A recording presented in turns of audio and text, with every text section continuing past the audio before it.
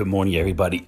John Millen with Benefit Hackers, PPG Benefit Solutions. Beautiful Monday morning. I got something I want to share that I think is very eye-opening, and it's related to when employees begin to get benefits at companies. Sometimes it's referred to as their eligibility date, their waiting period, their effective date. Essentially, it means when you hire an employee or you go work for a company, there's a waiting period until your benefits kick in. And by law, recently, actually the last couple of years, this went into effect, that you can't have someone wait more than 90 days for their major benefits to kick in. So I'm talking about medical, essentially right now, medical, dental, vision. Considered the core benefits, although I would disagree it's those three. But let's just talk about medical. So you hire an employee and your company says, okay, great, welcome to our company. And you have to wait 90 days, it's calendar days, maximum, before your benefits kick in. And you can do it shorter than that. So you can do, first of the month after hire date. You could do effective, I think you can even do effective immediately, the next day. You can do first of the month after 30 days, first of the month after 60 days, etc. Any combination. And I've seen over the years, companies have you can have even different classifications. So you can have hourly workers have a certain effective date waiting period, and salary have something different. And so I've seen this for 17 years, right? This has been very common. And I started thinking about it recently. I'm like, this is broken. This is a broken system. Now, tell me if I'm wrong here, because even I was doing this for our own company. So, I'm starting to realize, wait a minute, I'm messing this up a little bit. So let's go to the core logic trail here. And this is the questioning that I'm bringing up every time. I said, the first question is, are your employees an asset or a liability? Employees, for the most part, now there are some that may feel like a liability day to day, but employees generally are an asset to the company, right?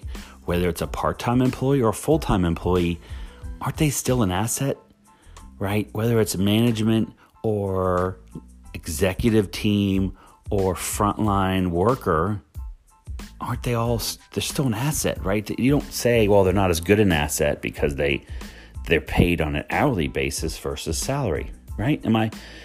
Just follow my logic here. I'm thinking, yeah, they're still an asset. Why would you hire them if they weren't? Okay, so if that's true, are benefits an expense or an investment? So benefits, a lot of people will catch themselves. This is what I'm finding. They're saying they're an expense. And you find yourself in that catch-22. You just told me they were an asset. And now you're saying benefits are an expense. They should be an investment, right? Some of you have maybe totally confused. You haven't had your coffee yet, but that's okay, right? Benefits should be an investment. Okay, great. So when you hire an employee, no matter what kind of employee, do you pay them on day one salary, or do you make them wait first of the month after 30 days, 60 days, to 90 days? Do you make them wait before you start paying them? No, right? Who the hell would work there? Now, I'm not saying they get a paycheck the first day, but they are accruing pay. You may pay them weekly, bi-weekly, bi-monthly, monthly, but you're paying them for that day when they start, right? It's accruing. Their pay is accruing, and you pay them after a certain 1 week, whatever your pay cycle is. So you're paying them. So then why, if they're so valuable to pay them a salary day one, why do we not pay for their benefits day one? Now, I know what you're saying, and this is what I thought. Well, because, what if they leave?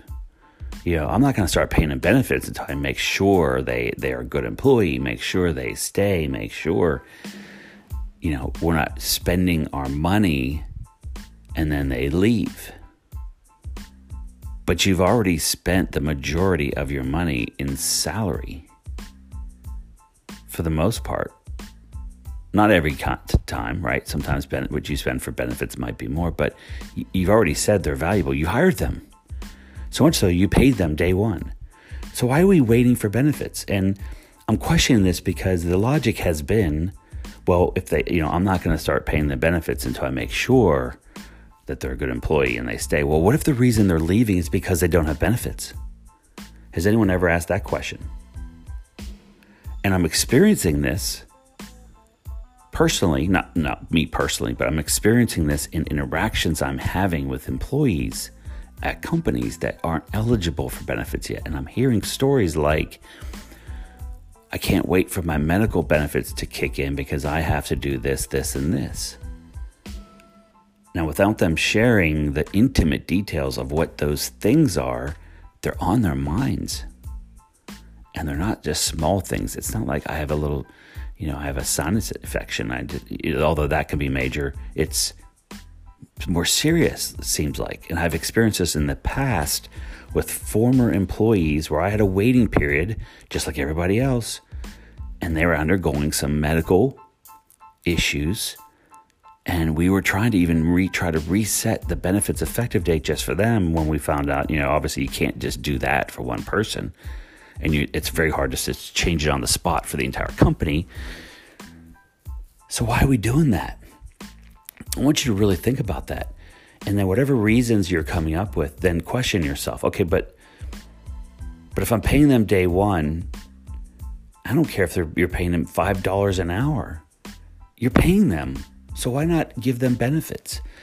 And you don't have to pay for all their benefits, but you have to pay for, at least if you have medical, you have to pay for half of the medical cost for employee only by law, right?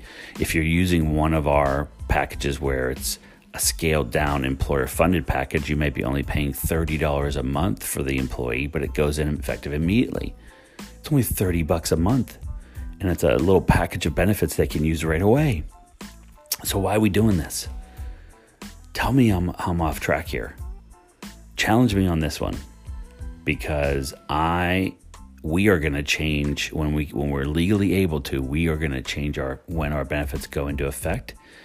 And I haven't run this through all the chains yet on my side, but I'm thinking first of the month after hire.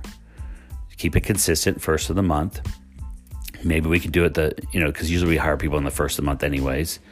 So if they're hired, I'm almost thinking it goes into effect immediately, right? So there's no waiting period because we're not hiring them mid-month, but sometimes we do. So let's say it's a mid-month hire, the benefits first of the month after hire, or if they're hired first of the month, effective immediately. Tell me I'm off track. Tell me what your thoughts are. Interested in your comments. Have a great day.